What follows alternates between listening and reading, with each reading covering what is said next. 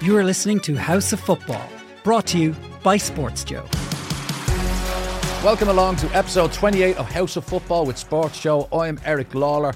Another weekend of Premier League action has come and gone. Wolves broke Manchester City hearts, VAR broke Liverpool hearts, and Manchester United look more broken than ever. But now, on to the episode. I'm thrilled and delighted and honoured to announce that my guest today is legendary comedian, actor and author, Mr. Ardal O'Hanlon. Ardal, it's so great to have you in. How are you? Eric, it's great to be here. Any excuse to talk football. Oh, yes. And with the experts. Well, I don't know about that, but one of the things I always remember us doing a few gigs up north way back. It was actually, do you know why I remember this? Me and you did a gig up in Armagh, and you picked me up in Ballymun one day, and it was the day Jerry Ryan died. That always sticks in my head. And I remember the journey going up at you and the journey back, and all we did was talk about football.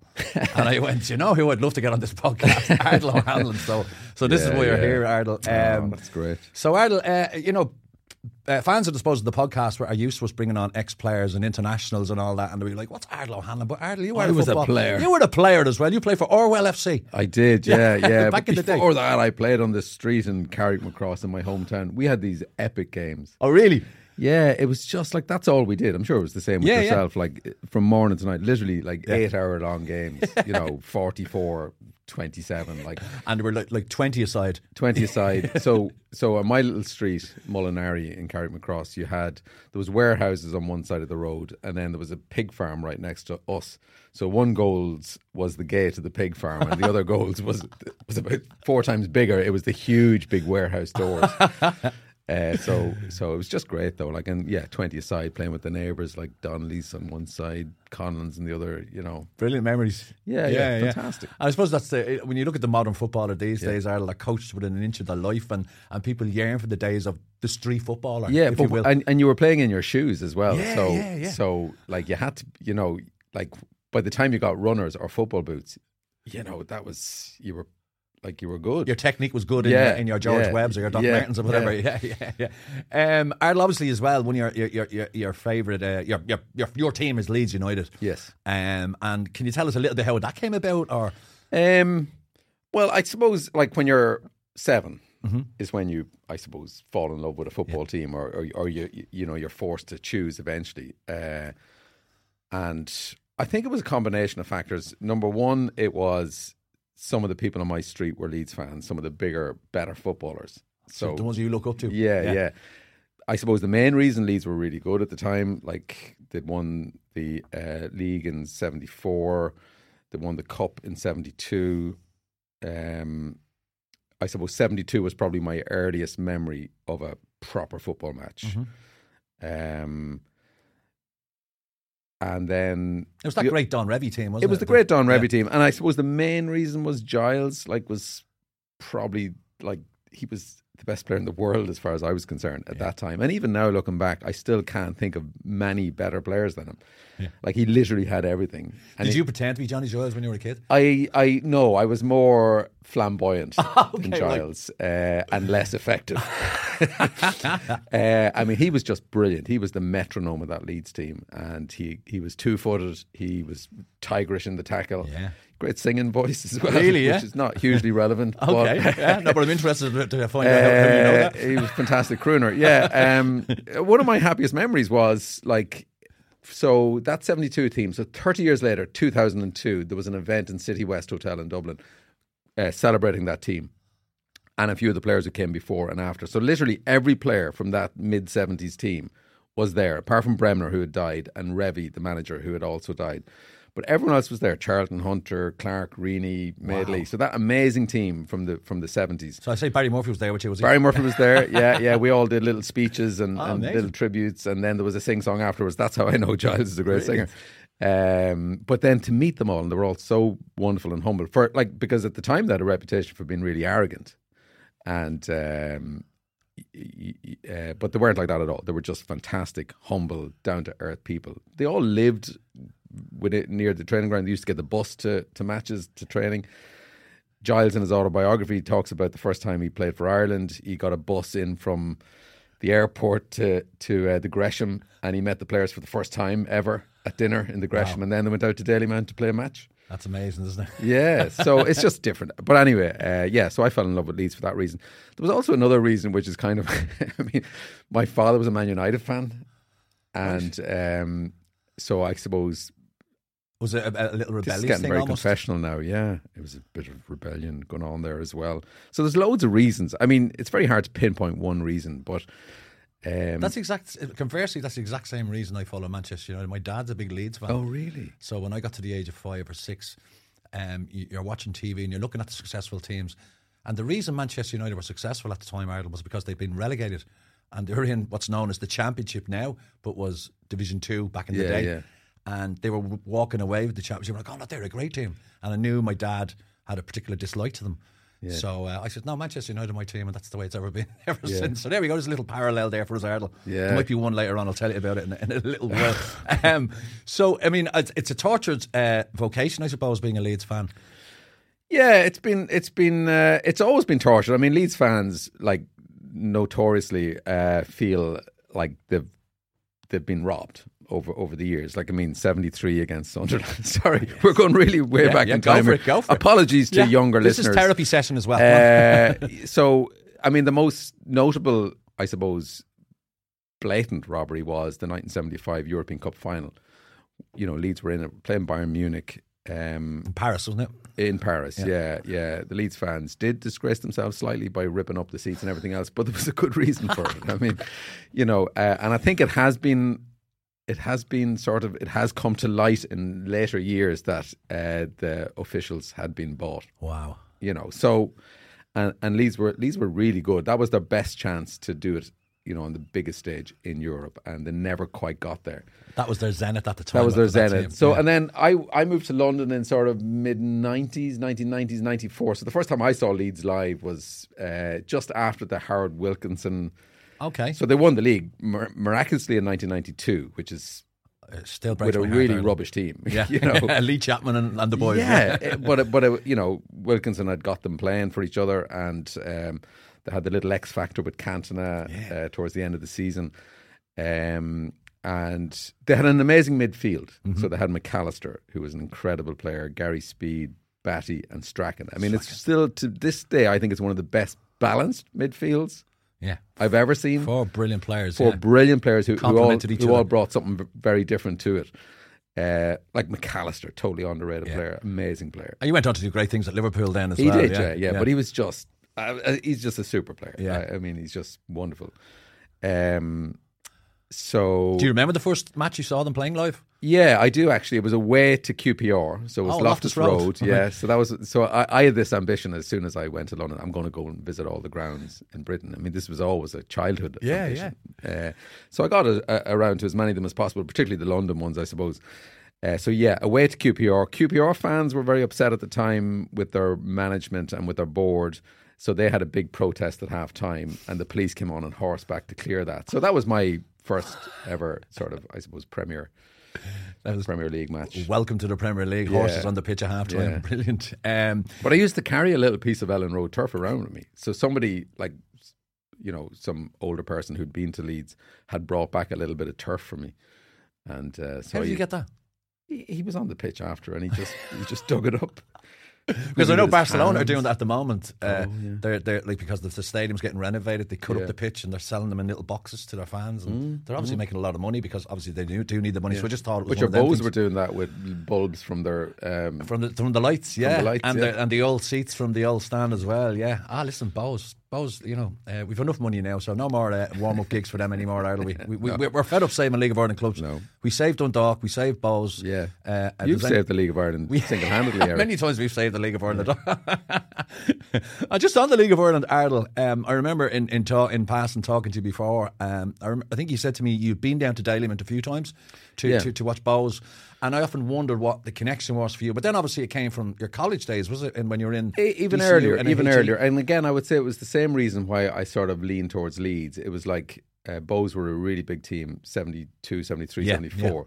I remember Turlock O'Connor. Turlock, a legend. And there was just something about Dalymount. You know, like I used to, from a very early age, 12, 13, I used to hitch from Carrickmacross to Dalymount for pre-season matches. So the big teams like Liverpool, and yes, of Tottenham course. would come They were the over. only times we'd ever get to see them. The only time you'd ever get to see them. So I remember like Liverpool playing a League of Ireland selection there, and I remember Tottenham playing.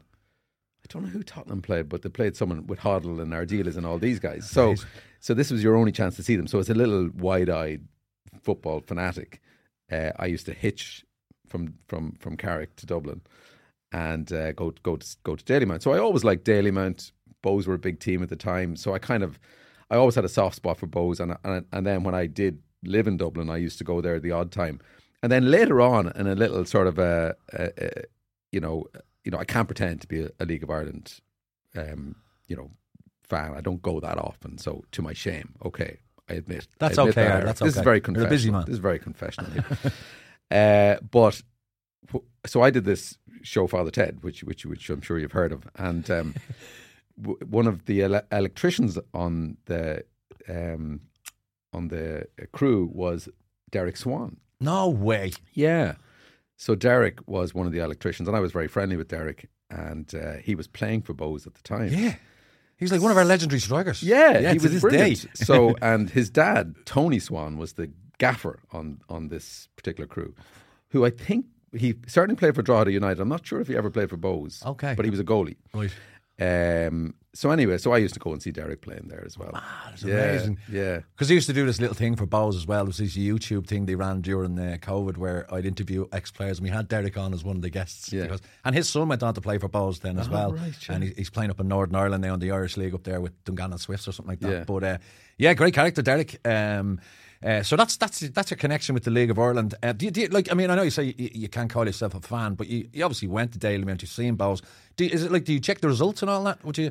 I keep watch an a eye match on if it was things like. So I have a very good friend who's a Shelbourne fan. So I used to go with him a lot to see Shells. I mean, I always love it. It's always a great occasion. But I'm just not a regular match goer. Yeah. I don't even go to that many Leeds matches anymore, or that many Premiership matches.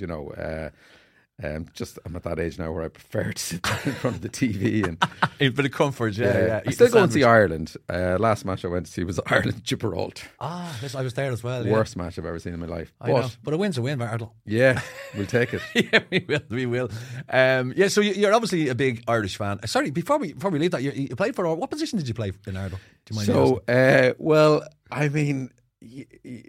My narrative is probably different from all the people I played with, but I played in the hole. Oh, of course. Yeah, of course. Yeah. You were this creative flair genius. Yeah, but just, nothing ever really changed from my childhood. Like I felt I could do plenty of things with the ball, but in the United Churches League, you didn't have the room to express yourself. You didn't have the space at the time that I needed. But no, I loved, at college, I never, to my lasting regret, I didn't play properly. So I never really played for a proper team. At school, I played a bit, always played street football, always played five-a-side, always played every day, but I never played at a proper level. Right. So, lots of people would think the United Churches League was not a proper level, but for me, there was goals, real goals, and it was organised football. Marked, yeah, and there was exactly. a referee, and there was an opposition with moustaches and beer bellies who wanted to kill you. So, it felt real. So I did that after I left college, and I was living in actually just down the road from here where we are today. And myself and my friend, we signed up for Orwell, and we played every Saturday, and it was just brilliant to do that for a year or two, for 2 or 3 years. Is that how long it lasted? About 3 years or so? Yeah, because then I moved to London. Oh, okay. So did you play this was the early days of comedy in Dublin. So when I was doing the Comedy Cellar in the International Bar for that few years, sort of early 20s, and then it was just a box ticked, I suppose. It was to do it, to see, because like, you can shine in certain contexts when you're playing football, and you think you're great, and then the harsh reality sets in when you're actually playing against fellas who it means an awful lot to. Oh, I know. But it's great, and it's a good test, and I really really enjoyed it. Yeah. Did you play in those Cat Laughs matches? Yeah, I played in the very first one. Yeah, scored a hat-trick. Did you really? Mm-hmm. I missed that one. Yeah, I was a bit late to the party. I have no evidence. I actually, do you know what I scored? Tommy Tiernan said it's the greatest goal he's ever saw at the Cat Laughs. I scored a goal like that one time, and somebody caught it on the camera phone. And I don't know, I have lost a copy, but I'm going to put out an Instagram post there. Whoever has that footage, please show it, because I'd like to dine out on that again. It was. I mean, I look back at it and go, my God, Eric, that was. I know, but isn't it amazing, Eric, that like these are the things you cling to. Yeah, I know. As you get older. I promise I scored a brilliant goal in a meaningless match in Kilkenny 15 years ago with a load of hungover comedians. Yeah. Please validate me. Yeah. So you mentioned you're a big fan of Ireland, obviously, being an Irish football fan. Your thoughts on the current team, and particularly Stephen Kenny and what he's trying to do and the situation he's in at the moment? I was really hoping you wouldn't ask me that. Do I have to commit? Well, I mean, I love the team. I always loved the Ireland team. I'm really impressed by the Irish fans generally, how tolerant they are of the current regime, how realistic they are. They're not giving Stephen Kenny a hard time, particularly. You go to the matches, they're just being realistic. Like, we all know this is not the best Irish team in history. We all know that they're playing out of their skins. They're doing everything possible to get results. So, I applaud that. I admire that. I love them. And I wish them well. I think Stephen Kenny is an idealist, and that's not necessarily what we need. I think his intentions are brilliant. He's got a philosophy, a way of playing football that is to be admired.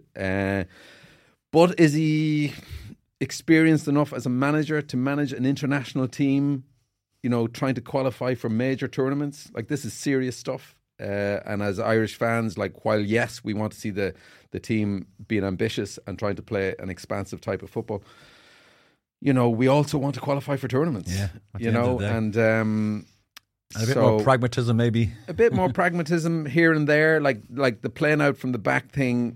With they are brilliant players. I mean, Nathan Collins is an incredible player, and he's well able to play out of the back. And in 3 or 4 years' time, he'll be one of the stars of the Premier League. You've no doubt. But it's a big ask, for players to be playing out of the back against really great sides, and then getting exposed, as we have been numerous occasions. Yeah. Incidentally, little footnote, I have to just mention it. So my son played for this team, Beechwood. Okay. I used to coach them. Beechwood, yeah. I came across them a couple of times. The Beerstown area? Kind of Dunleary area? Ranelagh, kind of.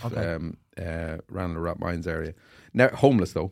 Never had their own ground, so we're always kind of nomadic. But it was a beautiful setup, and my son played with them since the age of 5. So I coached for a few years.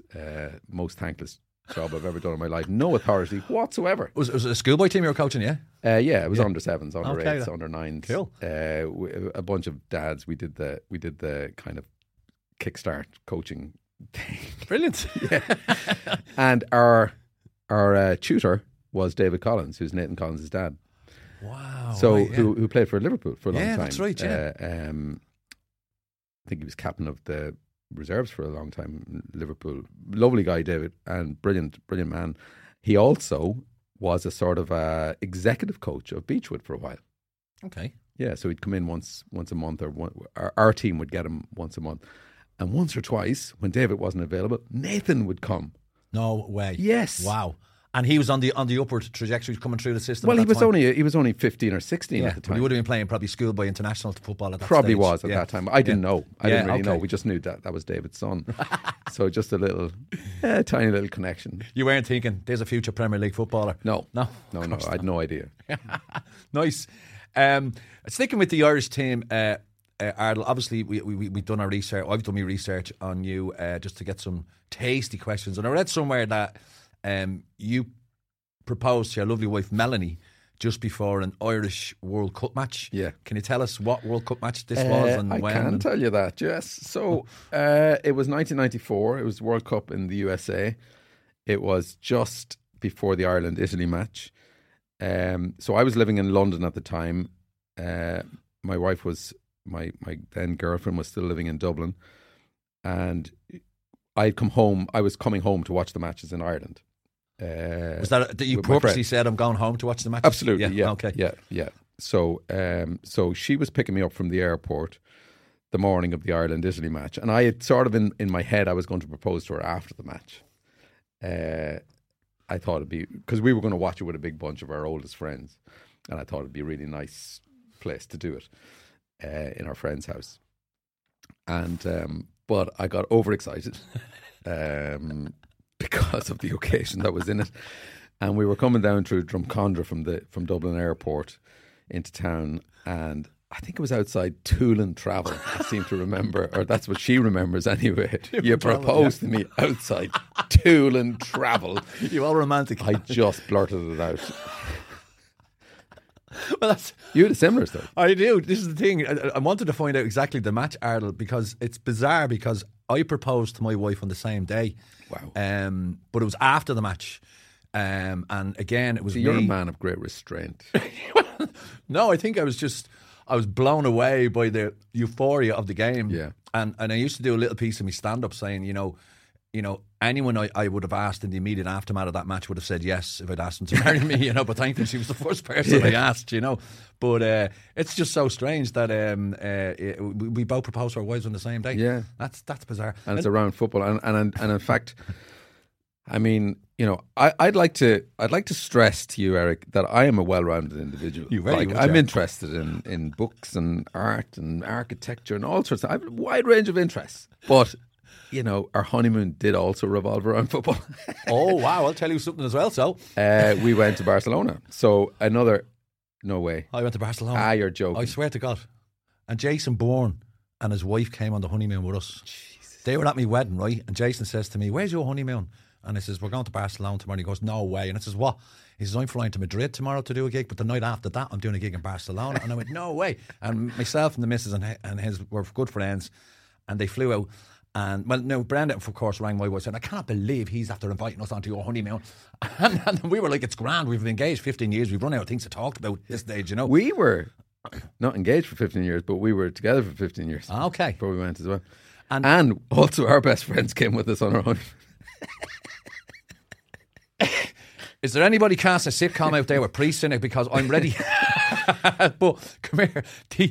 We went to see. We were over there in Barcelona, and myself and Jason, because the wives were together, they didn't mind. They went off shopping and went drinking wine and whatever.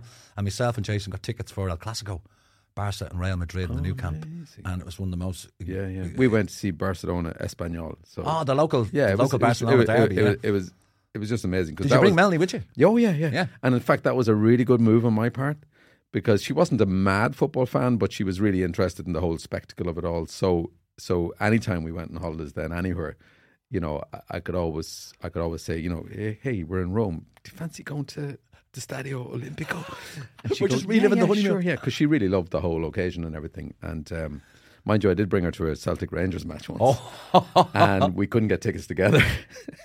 Oh wow! So she was sitting a few rows back. I thought you were going to say she was sat in the Rangers end. Yeah, no, but she I think she wasn't in a hurry to go to football matches after that.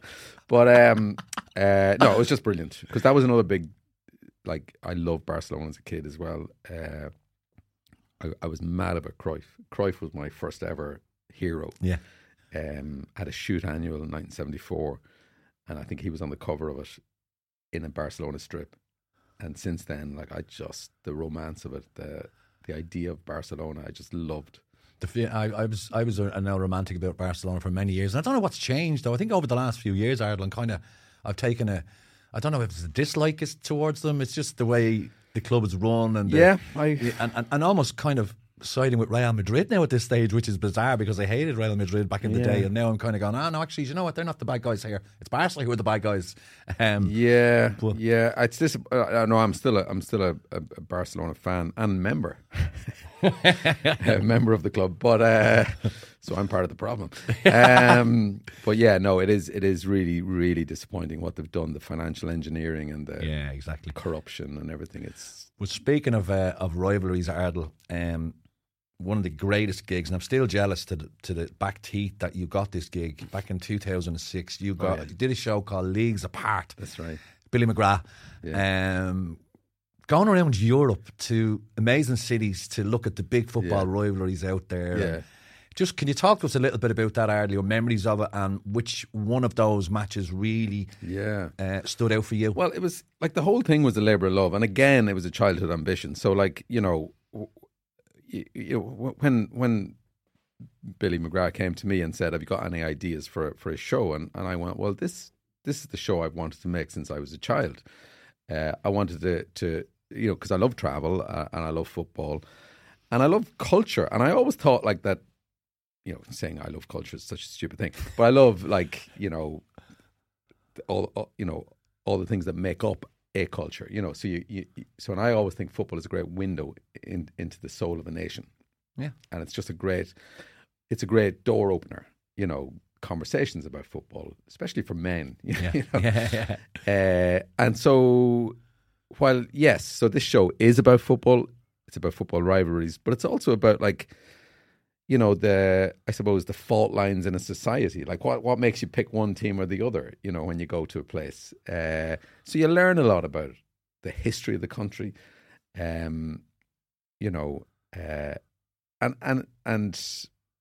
just what makes a country tick. And so we went to, so the big ones were obviously Real Madrid, Barcelona, which is not strictly a city rivalry, but it's, there's a big political story there.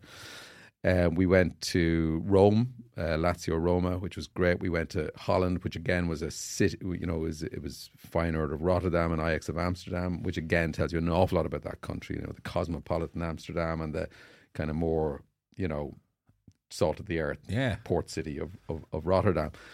And then where did we go? We did a few more of the obscure ones in Athens. There's a fantastic one, Panathinaikos and Olympiakos.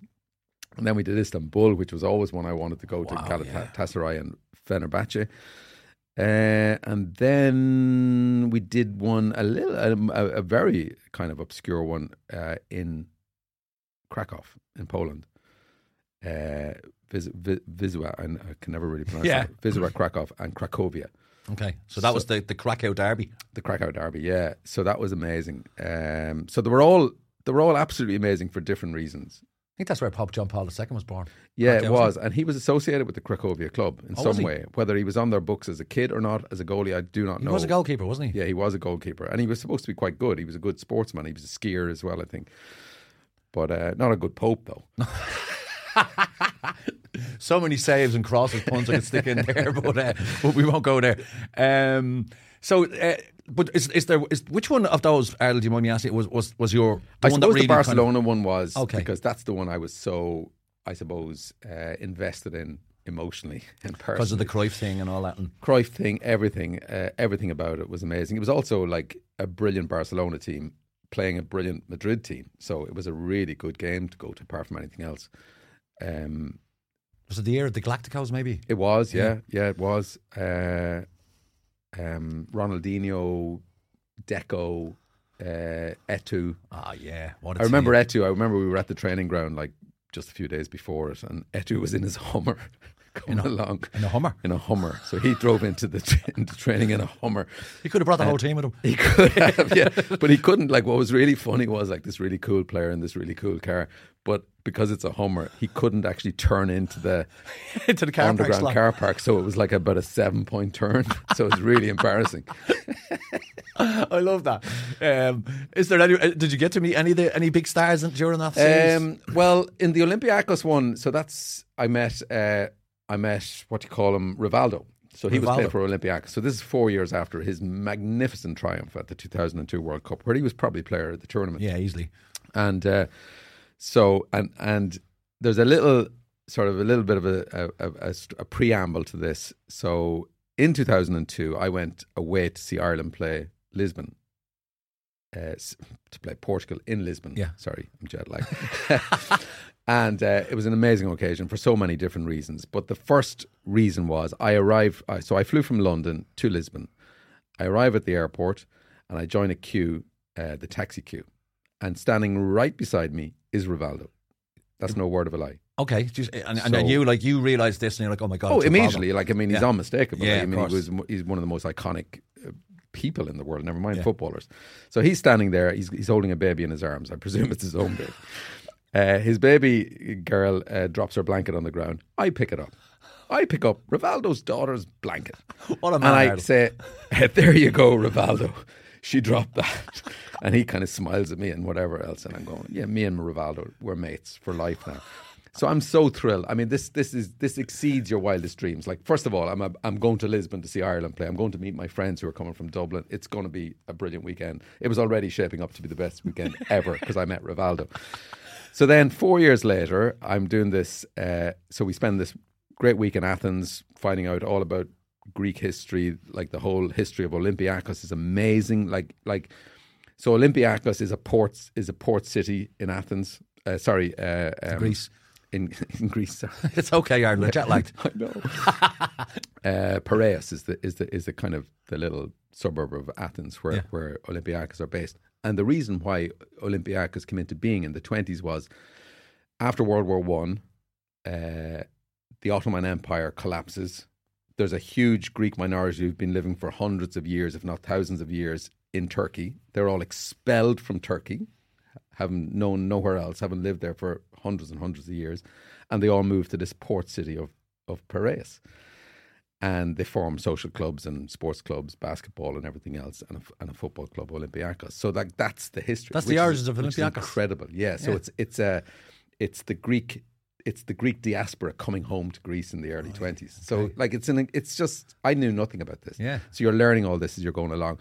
And we always didn't want to speak to footballers. We always wanted to speak to writers and musicians and, and comedians. I would always go and speak to the local comedian wherever we were as well, because they often have a very good take on things, But anyway, so we're in the training ground in Olympiacos, and I see Rivaldo jogging around the pitch on his own. So I run over to him with the camera and everything, and I go, "Hey, Rivaldo, remember me?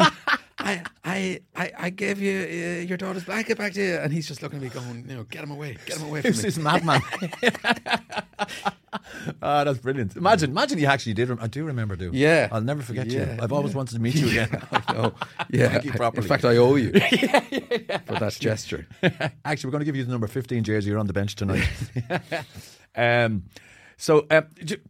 mentioned you're just back from was it America, Canada? I did doing some a gigs? tiny little tour of the US and Canada. Yeah, so it was Vancouver, Minneapolis, Chicago, and then Toronto. It's. Do you know what? The last time I saw you doing a gig, Ardal, was in the Ivy Gardens at that glorious comedy festival.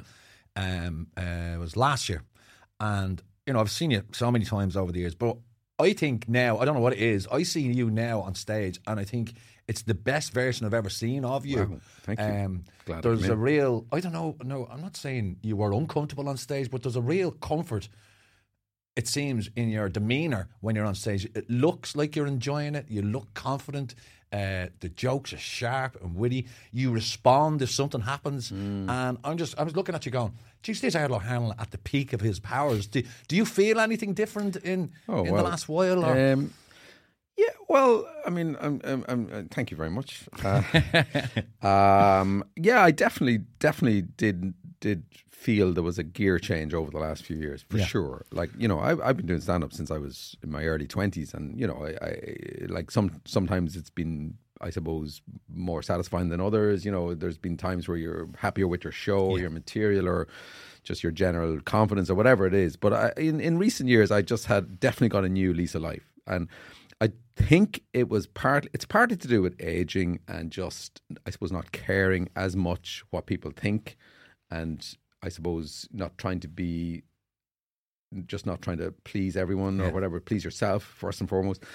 But also, I think it was definitely COVID as well. It was that whole period. The reset, yeah. Like the reset. It was like life is short and life is fragile and, it's delicate and, you got to make the most of it. And again, it's part of aging as well. Is like, I don't know how long more I'm going to be doing this for. Will I have the energy for it in 5 or 10 years' time? So, make the most of every show. And I think the key thing is being really present, and I think, I always take inspiration from footballers and from sports psychology and all that as well. So it's very much being in the moment, being present. So being alive to anything that happens in the room, I heard an interview you did before about some tennis book. Was it a tennis book or something? Yeah. And where you got a lot of inspiration from. Yeah, I can't remember the name of it, but the tennis book is Zen or something. Yeah. It's brilliant book, because I play tennis now, because since I stopped playing football, I took up tennis, and it's definitely improved my life in lots of ways. But really? One of them was, it is that like just being in the moment thing. If you have a bad shot or whatever, you just you have to leave that park immediately and stay in the moment for the next shot. I suppose you could attribute that to on stage. If something doesn't really work, you don't sweat about it. You move on to the next bit. You move on, absolutely. And it's also, the other thing I would say is you as a performer, I think you always struggle with confidence. It's always an issue. And you can fake it sometimes, or sometimes you can't fake it, and it's not always there. But it's about like taking your time, and I take more time and try and sell everything a bit better than I used to, instead of rushing through it and just get this bit over and get on to this bit, and I'll be off home before they know it. So it is about really enjoying it, treasuring it, because it is a privilege. Yeah, it is, really is. Yeah. I'm going to try and take inspiration. I'm going to try and dig out that tennis book, because I need to up my game a little bit. Yeah. But I know exactly what you mean with the confidence thing. I suffer from that a hell of a lot. Even coming in here today, this is episode 29, I think 28 of the podcast. We've done them and I've enjoyed them all, but for one reason or another, I was especially nervous about today, because it was yourself, Ardal, and the stature you have in my head, and in the nation's head, and the fact that you're, I suppose, not a footballer, but you are a footballer, if you know what I mean. But you were never a professional footballer. So I was kind of going, how's this going to go today? And I hope I don't bore Ardal or ask him stupid questions. But so far it's okay, is it? Yeah, it's brilliant. You sure? Yeah. Nice one. He's jet lagged. He's still jet lagged. We have him where we want him. Not only that, you're obviously widely known as a great actor, and a comedian, but also an author as well. You brought out a novel there a good few years ago, which brilliant reviews, did so well for you. Talk of the Town. But I also read that when I went to America, it was called Knick Knack Paddywhack. Yeah. What the DDI was that all about? I have no idea. They just so an American publisher picked it up, which was great on the one hand, and then they just told me they're changing the name. We've read this and we've come up with a title. Yeah, because I think the Talk of the Town had a different significance over there, or whatever. Like, so it's an expression, the Talk of the Town. Yeah, and I suppose for my book, it was like the character in it. Like, eventually, because of certain things that happened in the book, he was the talk of the town. So it's kind of like, that. But over there, the Talk of the Town was a very famous gossip column in the New Yorker magazine, and that's what people would recognise it from. So they didn't want to go with that title. So then they just wanted a punchy title. And around that time, like Roddy Doyle had a book. I remember Paddy Clark, Ha Ha Ha. Yes. And there was other books with kind of catchy little titles like that. So they used Knick Knack Paddywhack. And you were like, yeah, whatever, as long as it sells. Well, yeah, it didn't sell. Okay. But like, I mean, I was just chuffed that they picked up the book, and that, a serious New York American publisher picked it up and, rated it enough to go with it. So, I wasn't going to stand in the way. I thought, you know the market over there. You know what you do. I don't do enough reading, Ardal, but what I do is when I'm travelling around the country doing gigs, I listen to a lot of audiobooks. Okay. And I went looking for your book on wherever it's called, Audible. And I couldn't find it. What? I couldn't find it. Talk of the Town, because when I did Talk of the Town, all that came up was about 11 different podcasts called Talk of the Town. Yeah, and it probably isn't. There mightn't be an audio version of that. There is an audio version of my more recent novel, Brouhaha. Right. Well, that's going straight into the Audible account. That's an Audible for free sure. credits left. Yeah. Because I spent a week reading that. So I know that's there. I definitely know that's there. So that's what I love when I'm reading books by certain authors. I love hearing it in their voice, because there's I know you form your own opinions and whatever, and you dream up your own landscapes and filmscapes and all that. But when you hear it from the author's voice, you know exactly what they meant. Yeah, as opposed to trying to. Yeah, no, for sure. Yeah, you know what I mean. But it's a really weird process, like reading your own book, because, like as some occasional actor, your temptation would be to really dramatize it and act out all the different parts and everything else. But you can't really do that with a book. You can kind of just subtly, introduce some variation between the characters, but, it's not a drama. It's still a book. Yeah. And you also, in your acting career as well, Ardal, you did a lot of theatre. Yeah, a bit. No, not an awful lot. Well, but- I mean, I was still blown away by the fact that you're in Dancing with Lunacy. Yeah. And what was the Chaos one in the Gay Theatre you did with Owen Rowe? And Yeah. God of Carnage. that's it. Yeah. How did you find theatre, Ardal? And the reason I'm asking that is because, like, obviously we're both comedians, we're both used to being on stage, but it's a completely different beast. Yeah, it's Theatre. very different. Isn't it? It's really different. I'm glad you were saying that. But I Ardal, do it's not just think me. that like the stand-up really steals you for it, or you're well armed as a stand-up comedian. I think to do theatre, but it is very much teamwork, and it's about listening and tuning into other people's wavelengths and everything else. But it's a really amazing process. I've been lucky enough to do not that many plays in my life, 4 or 5 in total. I did one the early part of this year in London, Dancing at Lunacy, and then 10 years. It was 10 years before that when I did the Weir Conor McPherson play in London, and they were both like incredible experiences. And when you say difficult, Ardal, what do you mean by that? Well, it's not like I don't think it's like it's not any more difficult than any other medium. I don't think it's just when you're coming from a comedy background, I think people are always going to be slightly suspicious of you, or they're going to think you're not a real actor. So you've always got to overcome that, I suppose, perception for a start. And prove your mettle kind of thing. Prove your mettle, absolutely. So it's about really doing your homework, being really, really well prepared, I think. And then, like, the brilliant thing about theatre, though, is compared to TV or anything, is you get loads of rehearsal time. So you've got like 6 weeks, 7 weeks if you're lucky, to really go deep and find the rhythm and find your character and really understand what you're saying, So you've got loads of time to really just do your research, thorough investigation, deep dive into the play, the character, the world, the themes, everything. So it's a really brilliant collaborative experience. And as a stand-up, we spend far too much time on our own. Mm-hmm. We do. And traveling on your own a lot of the time, on stage on your own, which is can be a lonely place. And then afterwards, that you come down from your high pretty quickly. And you drive home again or whatever, and you eat crisps. Yeah. But and stop off at Apple Green and get yourself a jam exactly, yeah. So, to actually do a play is just magical.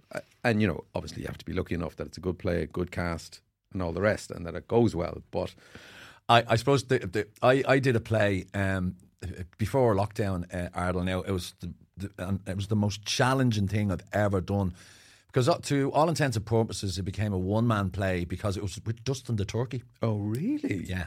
So Owen Colfer, who wrote all those Artemis Fowl books, he wrote this play about it's about Dustin's road to redemption. He was like the pariah of Irish society after the Eurovision and all that kind of thing. So I played his best mate called Brady.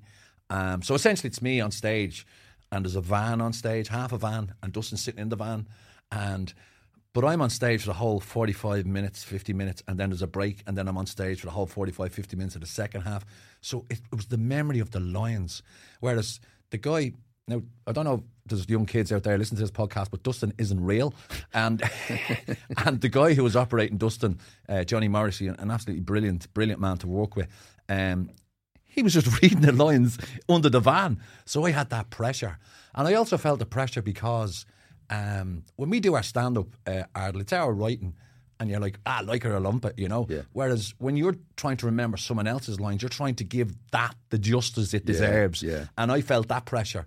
I'd be honest with you, it broke me. It nearly broke me in half, and we missed the first night of opening because I still didn't know all my lines. Wow. Yeah, and okay, look, I feel like I'm on the Yeah, therapy couch here now. well, But it was a chastening experience. No, absolutely. But like the recent play I did, Dancing at Lunacy, like it's a revered Irish play. Yeah. We're doing this for a London audience, so it's really special. We're all really passionate about it, and it's a big cast. There's 8 of us in the cast, 7 of them Irish.